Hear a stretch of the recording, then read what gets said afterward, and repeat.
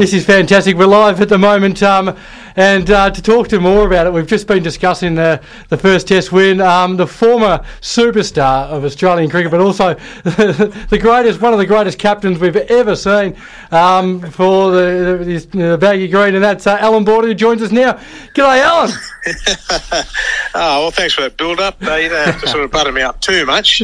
Well, you were. I mean, your record speaks for itself. But tell us, did you stay awake all night to watch this one? Well, I've got to admit I couldn't make it. I sort of got to a point, and I must admit I just about gave him up, and I just couldn't stay awake. So I thought, I don't want to watch England win. I'm going to go to sleep. So I woke up to great news. Hey, B, it's Woz here. Pleasure to talk to you. Tell us, what did we learn from that first Test? And given the pitch wasn't exactly a sort of an English pitch, what did we learn from that? Well, I suppose they go on about the Bazball. I thought the first day was pretty exciting, and they really took it to our bowling. Where they made the mistake, and it's easy in hindsight, but I think people talked about it even on day one, is why would you declare when a guy's belting them everywhere, he's 100 plus not out, there's the guy at the other end. First innings runs are like gold. It's like, catching all your catches. It's just, if you get first innings runs, they are like gold, because we know how hard it is to score in the second innings. So that's where, to me, it just fell down, the Bazball, the attack at all costs type thinking. That cost them, because they could have put on another 40 or 50 runs easy in that first innings. Well, how important is that at the end of the day? So that's just one thing out of the Test match. Other than that, it was just a great game of cricket. Could have gone either way.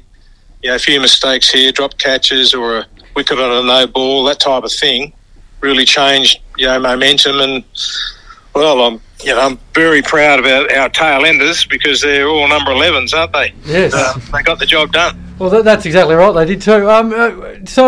Have you ever thought, when you were the captain, did you ever think of declaring on day one? Absolutely not. I've been bowled out on day one, but not declared. I think it was the first time in Ashes history, wasn't it? Is that what I read somewhere? Yeah. But no sides actually declared on day one of a Test match in Australia, England. So, I mean, it's all very well to create all these, wonderful things and have all these different field placements and everything. But at the end of the day, you've got to win Test matches. But look, in their defence, they've been doing that. They've been playing, really exciting brand of cricket to watch. I really enjoyed that the first couple of days were brilliant. Scoring rates were good and things were happening. So because they score so quickly, there's plenty of time in the game to get results. And, that was a classic, one of Australia's best ever wins. Allan, it's Joel here. We've seen the Bazball style of play, and there was many speculating how it would stack up against our bowling attack. Do you feel as though the Bazball style of play will be effective over the 5 Test matches that are in the Ashes? Yeah, that's a big debate, and something I've sort of wrestled with, to whether you can just keep standing there and taking bowlers on and run down the wicket and reverse sweep, the number one bowler in the world and all this sort of type of thing, whether it's sustainable, particularly if the pitches just change a little bit, either with a bit more pace and bounce, or more traditional England type wicket where it's a bit greener and seams a bit. It doesn't seem possible, but they've been really good at it for about 15 Test matches in a row. Yes, they lost this one, but they could have won it just with hanging on to a few more catches for a start. Bairstow's spot, you'd be having to look at that. As the wicketkeeper batsman, you might need more of a wicketkeeper.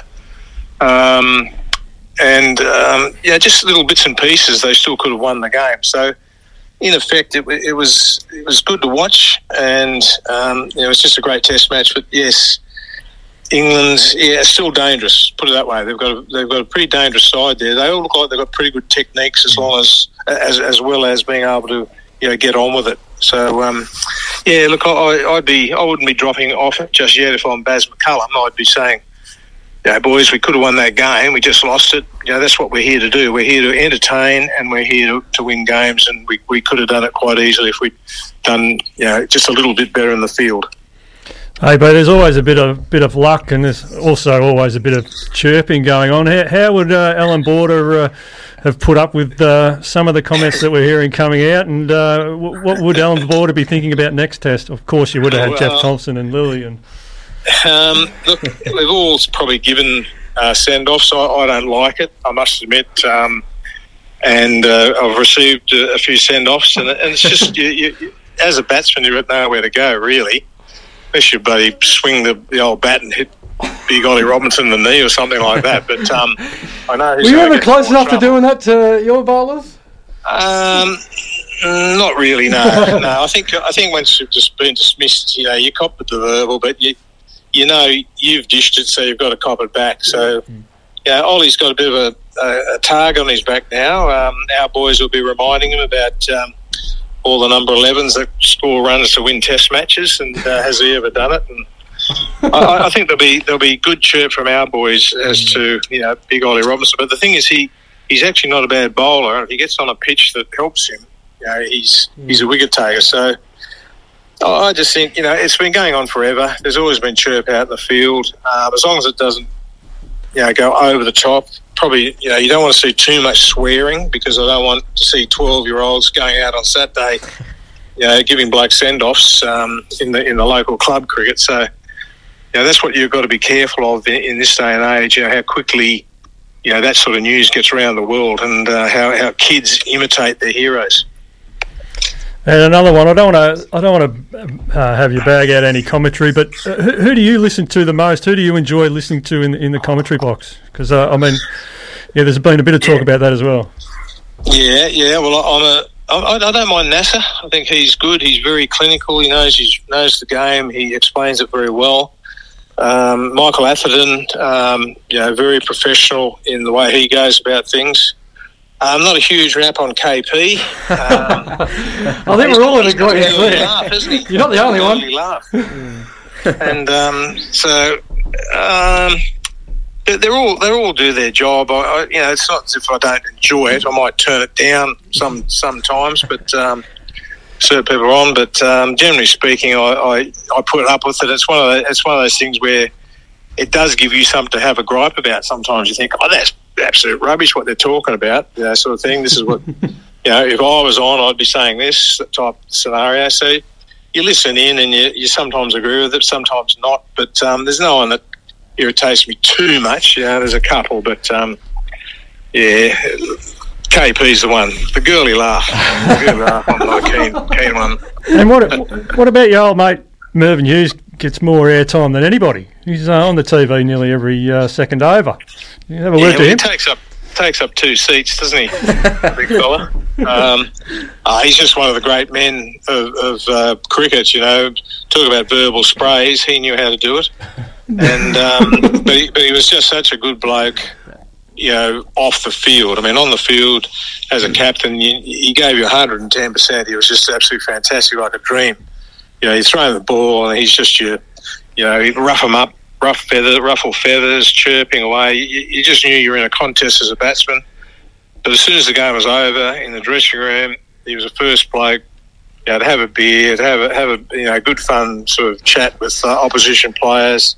Just one of the good guys. So that's why those tour groups are so popular, because he's just such a good fellow to have around. Yeah, well, I can imagine that'd be amazing. But just on the commentary, I know when you were playing, did you ever take advice off the TV?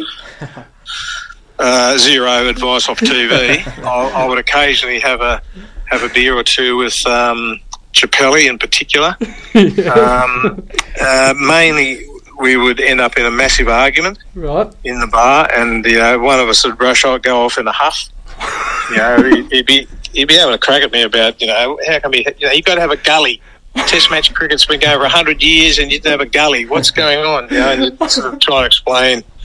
So it's sort of some of the stuff was ridiculous, but I didn't take advice off TV. No, I basically I might have been watching the TV and just sort of trying to pick up bits and pieces myself, but Now, I did take advice from certain people, that I respected, but, at different times. You might be out for a meal or in the bar having a beer, and, someone that you knew well, and one of the commentators would be generally, would say, what was the story here or there, or just offer something that you knew was pretty spot on. So, yes, it did happen from time to time. Right, okay. And any changes to the team heading into Lords? Does Scott Boland keep his spot? How much pressure is Davey Warner under? Do you see any big changes? Yeah. It's there's a couple of interesting ones, isn't there, David? I thought he looked okay at the crease in the second innings. It was an absolute shocking shot in the first innings. I thought he'd sort of got away from that because his innings in that World Championship sort of final, I thought he was getting back to almost his best in that first innings. And in the second innings in this game, he started to play some good shots. So, look, he's almost there. He's not quite firing on all cylinders, but I wouldn't be changing the side just yet after a good win like they've just achieved. The bowling is a good question mark because Mitchell Starc offers so much. The variation, a bit of extra pace and bounce.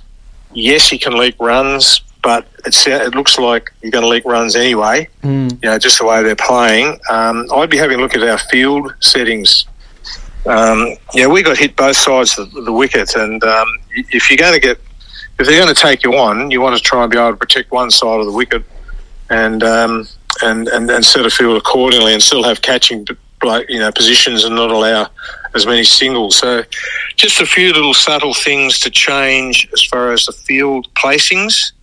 The actual team, well, I'd be very tempted to have Starc in instead of Boland or Hazelwood. At this stage, I'd be keen to stick with Boland, but it's a 50-50 call.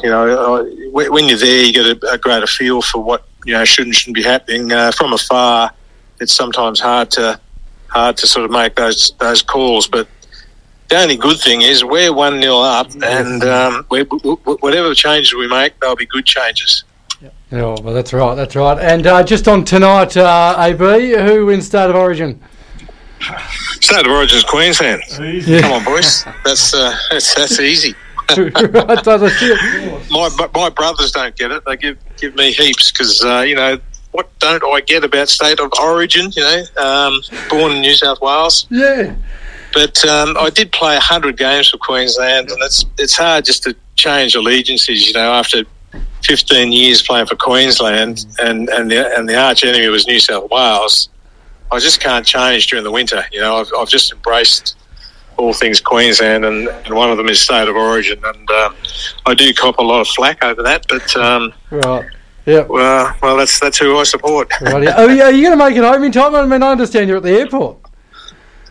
I'm on the way to the airport. Oh, you're on the way, right? Okay. Yes, I'm sort of going to struggle to see it live. That's for sure. Right. Just with stuff I'm doing today, I haven't really timed it too well, have I? No, not quite. But let's just hope you pay the pilot enough to get you there quicker. Well, I'll instruct everyone at my place that not to say anything until I get home and I watch the replay. Fair cool. Hey, we'll leave it there, mate. Absolute honour to chat, mate, and get your thoughts on the Ashes. What a superstar win, and it was just amazing overnight. Yeah, thanks, boys. Yeah, that's a great win. Chase those runners down. It was with the tail doing such a good job at the end. That is just fantastic.